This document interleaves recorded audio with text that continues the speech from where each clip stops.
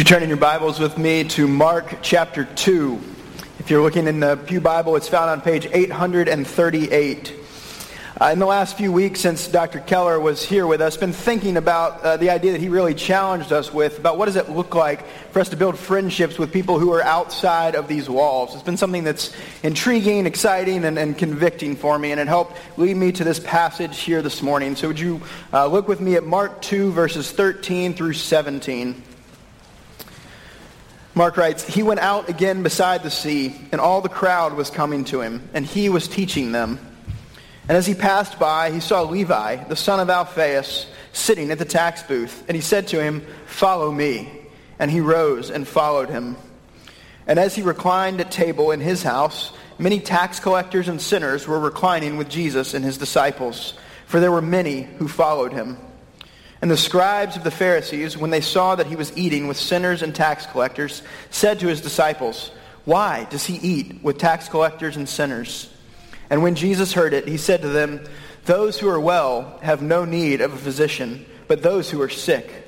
I came not to call the righteous, but sinners.'" And this lesson also helps us to see that we don't get any better so long as we pretend that we don't need help. Our passage this morning presents us with two different groups of people. Those sick sinners who are eating with the one who can make them well. The other group is those who pretend to be well, keep themselves distant from the healer and distant from other sick sinners. We're faced with the danger of pretending that we don't need help, pretending that we don't need healing from the great physician, and subsequently having no connection with other people who need his healing power. So what I hope for us to see together this morning is that we must truly experience Jesus healing our sickness if we're to be people who eat with sinners and invite them to know Jesus' healing. So we'll look at two different points. Firstly, the challenge of eating with sinners, and secondly, where we get the power for eating with sinners. So firstly, what's the challenge of eating with sinners? A couple different reasons why this is a challenge. Firstly is that Jesus pulls together some really messy people. The passage begins with the call of Levi. Levi, as we know, if we've heard sermons about the Gospels, is a tax collector. And tax collectors aren't exactly at the top of the list for the people that you would want your kids to be around in this day and age. Right? You've heard about tax collectors. They're the people who would skim a little bit off the top, take a little bit more than what was theirs, greedy and selfish. This is the person that Jesus initially calls. And they have this reputation. They weren't allowed to do certain things because of it. They weren't invited into synagogue fellowship. In fact, their money wasn't even accepted in the offering plate because it was considered dirty money. For the church to say no to somebody's money, it's got to be pretty dirty, right?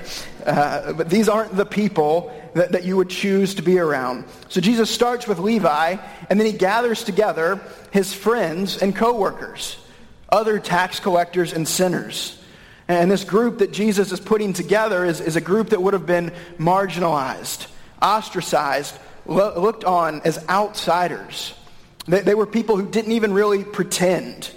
They weren't part of the people of God, and they didn't try to make it look like they were. These were outsiders. But Jesus isn't content just to gather a group of outsiders. He has to up the ante just a little bit more. Looking at this passage in conjunction with the first chapter of Mark is interesting for us, because back in Mark 1, we're also told that there Jesus was walking beside the sea, teaching and then calling people. And there, back in Mark 1, we're told that he calls 4 different fishermen to himself.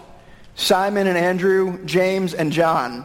4 fishermen are called to leave their nets and come and follow him. They do so. Those were the first followers, the first disciples. So we fast forward to chapter 2, and again, Jesus is walking beside the sea. This time, instead of calling the fishermen, he calls the person who would have likely been the one who was taxing those fishermen, right? So Jesus calls Levi the tax man responsible for taxing the fishermen. And then he says, let's have a dinner party. Let's get together these messy outsiders with the people that would have hated them as much as anybody. It's not just that there's social boundaries being crossed, not just religious boundaries being crossed, but there's this personal tension that these fishermen would have had with the person who had just been collecting their tax. And Jesus says it's a really good idea to have all these people at Levi's house for dinner one night. Jesus gets people together who would have never gotten together on their own. He does things that aren't easy or natural for us. So a lesson I've had to learn over the years is this isn't easy and natural. I would like to think of myself as somebody who's kind of comfortable around all kinds of people, somebody who could have a dinner party like this, but just at different points in my life I've had to realize that I'm not quite as far along with this as I thought. And one of those times was shortly after Michelle and I had started dating. She got to know my core group of friends from college in Atlanta.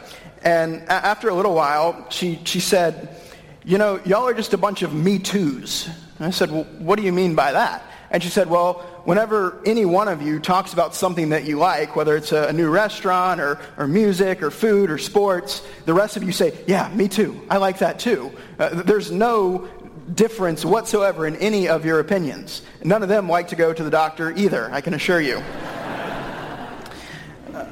But on maybe a bit more serious note, after college as well, I was working for this college ministry, and there was another guy, an African-American guy, who worked for the same ministry that I did, and he worked on a different campus in Atlanta. And I mean, we had come from culturally very different experiences.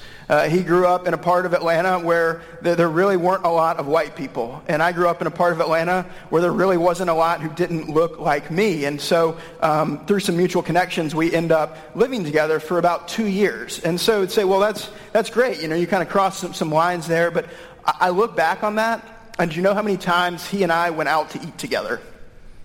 None. In 2 years.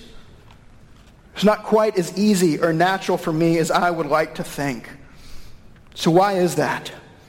I think it's because we're more like the religious leaders in this passage than we would really like to admit. Verse 16, after the dinner party's going, we see the scribes of the Pharisees come to Jesus' disciples and they say, why is he eating with those people? Why did he get them together? Why is he crossing moral and social lines? Why is he disrupting the status quo? Those people aren't part of the club. They're not religious insiders. I think there's some kind of fear for the religious leaders that if you get together with somebody who's not like you, that there's some uncleanness that's going to rub off on you. And we look at that and we say, oh, that's terrible. But if we're honest, we have our own clubs. We have our own groups of Christians, of people in the church who probably mostly look and talk and believe just like we do. And those are the people that it's comfortable to get together with. Those are the people that it's easy to have a dinner party with. We're honestly not often drawn to get together with people who would make things a little bit uncomfortable. I was talking to our staff about this idea this week and just asking, why is it so hard to eat with sinners? Why is it so hard to get outside of our little clubs and groups? And I got a few different answers that I thought were interesting. One person said, honestly, when I get together with my non-Christian friends, it's just exhausting to hear about everything going on in their life. And I feel like I don't have the bandwidth to deal with everything that's wrong with them. I said, Another person said, I think that they're going to think that we're weird and just not really want to spend time with us anymore. Another person said, I'm afraid that it's kind of a one-way relationship where I'm having to do all the investing and they're not thinking about me. And I think all those reasons are legitimate so far as they go, but they don't seem to have stopped Jesus from eating with sinners. And there's another kind of dinner party that Jesus went to as well. In Luke chapter 7 and chapter 11, we see him at the dinner parties for the Pharisees. The dinner parties that they had for their own insider clubs. But the way that he addresses people at those dinner parties is a little bit different than this sinner party. At those parties, we see him saying things like, "Woe to you for cleaning the outside of the cup, but not the inside. You keep all the rules, and yet inside you're full of greed and wickedness." At another one of those parties, when a sinner walked in and received looks of scorn and disdain, he offered her forgiveness and looked at the Pharisees and said, "You who are forgiven little, love little." At these sinner dinner parties, he says things like what we see here. "I've come not to call those who are well, but those who are sick. I came for the sinners." So friends, I ask you, if Jesus came to one of your dinner parties, what might he say? The problem for us isn't our race. The problem isn't our political party. It's not our socioeconomic level. The problem comes when our hearts get hardened, as we get disconnected from grace and forget what it's like to extend the welcome of grace to others. If we begin to see ourselves as those who are well, we're going to work really hard to avoid those who are obviously sick. I'm convinced that everybody here has somebody who's an other for them, who you would consider them and not us.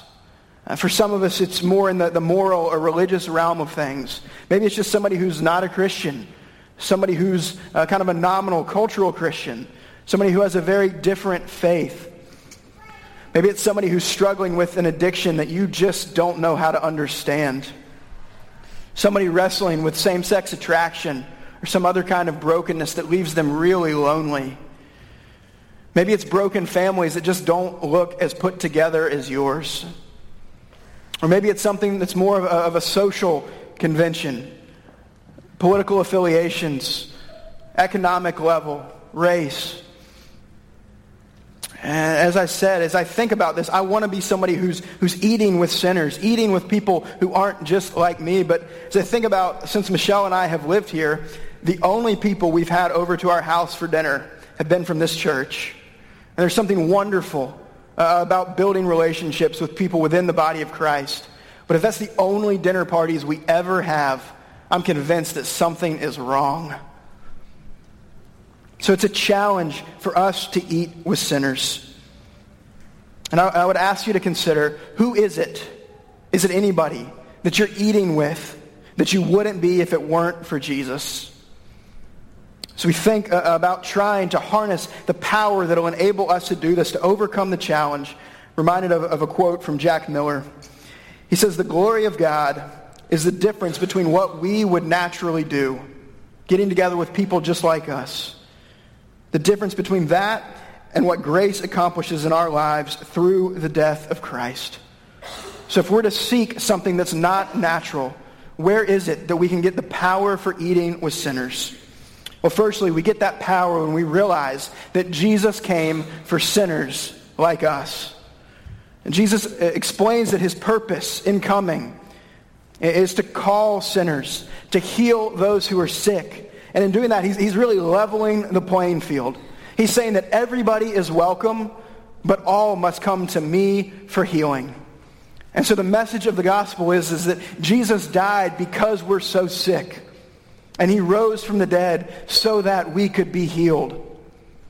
But we don't tap in to the power of that gospel until we realize that we're sick. We talked a little bit about Levi, the tax collector, one who would have had a reputation for being manipulative, greedy, competitive, dishonest, and selfish. And here we see that when Levi heard the message of the gospel, when he heard the invitation of Jesus, he perked up and said, "That's for people like me." And he runs to follow Jesus. And after that, has a dinner party with a bunch of other sinners. So friends, as we think about those things that don't look so good on other people around us, the things that just kind of annoy us, the arrogance, the boasting that we see in others, the critical or complaining spirits, defensiveness, blame shifting, we do well to look in the mirror and consider where those forms of our sickness are present in ourselves as well. I've been leading a group of guys in a study on Friday mornings for the last few months, and during one of those times, we were spending a little bit of time sharing what was going on in our lives together. And I was telling the guys that things with Michelle, we've just been a little bit disconnected, just missing each other a little bit and trying to figure out what exactly was going on, explaining kind of how I saw it from my perspective and maybe how she was misunderstanding me. And one of the guys very gently, very kindly looked at me and he said, you know, it sounds like you're doing a lot of worrying about how this is affecting you. But it doesn't seem like you're putting a whole lot of energy into putting yourself in her shoes for a minute and into hearing her side of things and to hearing what she's feeling. That's one of those things that really got my attention. I was reminded of my sickness, of selfishness, of only focusing on my needs and desires. But you know what that did too? It prompted me to come back to Jesus for some deeper healing than I had experienced in quite some time. When I was able to hear once again how sick my heart is, I got to experience the healing of Jesus one more time. So friends, whether you've never come to Jesus for any kind of healing, whether you're a leader trying to get others to come to him, the challenge is for us to continue to see ourselves as sick patients, not as healthy doctors. Jesus is the healthy doctor, and we want people to go to him. The religious leaders saw it as kind of a scandal that those people would eat with Jesus.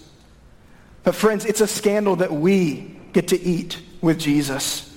And if we get that, if that breaks through our hearts, then we can go and eat with sinners and feel the freedom to share with them our ongoing sickness that Jesus is working on healing. So if we're wanting to do that, here's a couple of practical thoughts that I have. The first thing is, start where you are.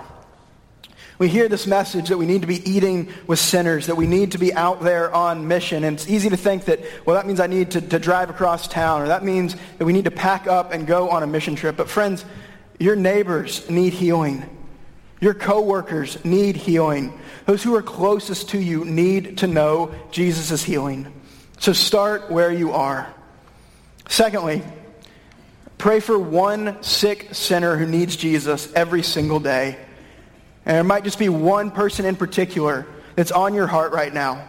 Pray for them every day. There might be 7 people, and you want to pick one for each day of the week to pray for. But make it part of your routine that you pray for one sick sinner each and every day.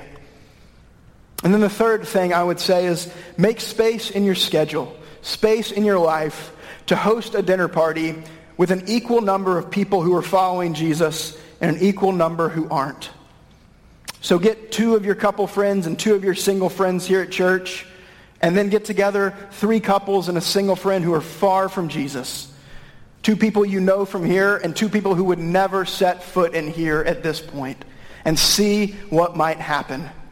Because as we're looking for the power to eat with sinners, what I want to say is that Jesus promises to show up if we'll get sinners together. Think about Matthew chapter 28, that great commission, the call to make disciples. Convinced that this idea of eating with sinners is part of our process of making disciples. But what's the foundational promise in verse 20 that underlies that great commission? Is Jesus telling us, "Lo, I will be with you always, even to the end of the age." So invite people over for dinner who are going to make a mess. Whether that's a literal mess, whether that's an emotional mess, a spiritual mess. Invite people over that on your own you don't have the power to love. Because none of us can love sick sinners as we ought to do. But put yourself in a position where you have to depend on him. Invite messy sinners over and then ask our healer, our doctor, to show up there with you. Friends, I'm betting that if you'll do that, he's going to show up because he loves to prove himself when sinners get together. A few months ago, got a chance to invite him to show up. I had a friend from Atlanta coming into town for the weekend, one of my Me Too friends. So you can just kind of picture me and think that, another one of me is coming to town for the weekend. And this is probably the one that Michelle would say is the most Me Too friend, right? And so kind of know he's going to be here for the weekend, making plans. And along the way, another new friend that we've started to get to know since we lived here asked us if we wanted to have dinner on that Friday night. And this friend that Michelle initially connected with, and now we both kind of slowly but surely been befriending, isn't a Me Too friend in many ways. She would identify as a Buddhist and is in the process of transitioning from male to female. And there's things about her life that are really, really messy. And yet she wanted to have dinner with Michelle and I and a few of her friends. She's the one initiating the dinner party. And I said, well, we're going to have this other guy in town too. Can he come? And she's like, absolutely. And in my mind, I'm thinking, I don't know if this is a good idea. What are these people going to talk about? Like, this could be really, really bad. But you know what else I thought? This is the kind of dinner that Jesus would love to show up at. And so we went ahead with it, and we ended up spending 5-6 hours together, talking, laughing, learning about each other. We talked about how awful dating is and all the frustration that comes with that. And we talked about work, the joys of it, the things that are hard about it. And we talked about our families, what it had been like to relate to our parents over the years. We talked about church, who's welcome and who's not. We talked about relationships and loneliness and insecurity and sexuality. Along the way, one of the things that I began to realize is that the places that she needs healing aren't all that different from the places that I need healing. And so we talked about Jesus. Our friend's not yet in the place where she's coming to Jesus for healing. But you know what I'm praying for and hoping? A few more dinner parties where Jesus shows up and she might just be there. And you know, part of why I'm able to hope that is because Jesus is planning one big final dinner party. The marriage supper of the Lamb that he tells us about in Revelation chapter 19. Jesus is getting ready for that dinner party as he calls sinners to himself today, tomorrow, the next day. And you know what? The guest list for Jesus' final dinner party is a lot bigger than the one that you or I would have put together. And so today he calls us to come to him for healing, to get ready for that dinner party. He says it's not too late. Whether you've been pretending to be well, whether you've known you were sick but been afraid to come to him for fear of what might happen, he says, come to me today and I'll begin to make you well. After 6 months of letting my eye get worse and worse and worse, finally went to that doctor. She gave me a very simple plan for how my eye would get better. And that's to put on this hideous blue mask 5 times a day for 10 minutes at a time. It's not fun. But you know what? It's working. After I reached out and asked for help and admitted my need, came to somebody, and my eye's been getting better and better ever since. So whether you've been waiting for 6 months or 6 years or 60 years, this morning, would you bring your sickness of soul to Jesus? Because friends, he is the perfect healer. And he'll lead you to invite other sinners over for dinner and be healed by him as well. Amen. Pray with me. Father, we're glad that you've sent Jesus to be the friend of sinners. And we ask that you would be deeply at work in our hearts and in this church. We want to be a people who eat with sinners. We want to be a people who are introducing sinners to the one great healer of soul. And we know that this will only happen as we continue to bring our own sickness to Jesus. So would you make that happen in these moments? Would you meet with us intimately? Give us your grace and love and power. In Jesus' name, amen.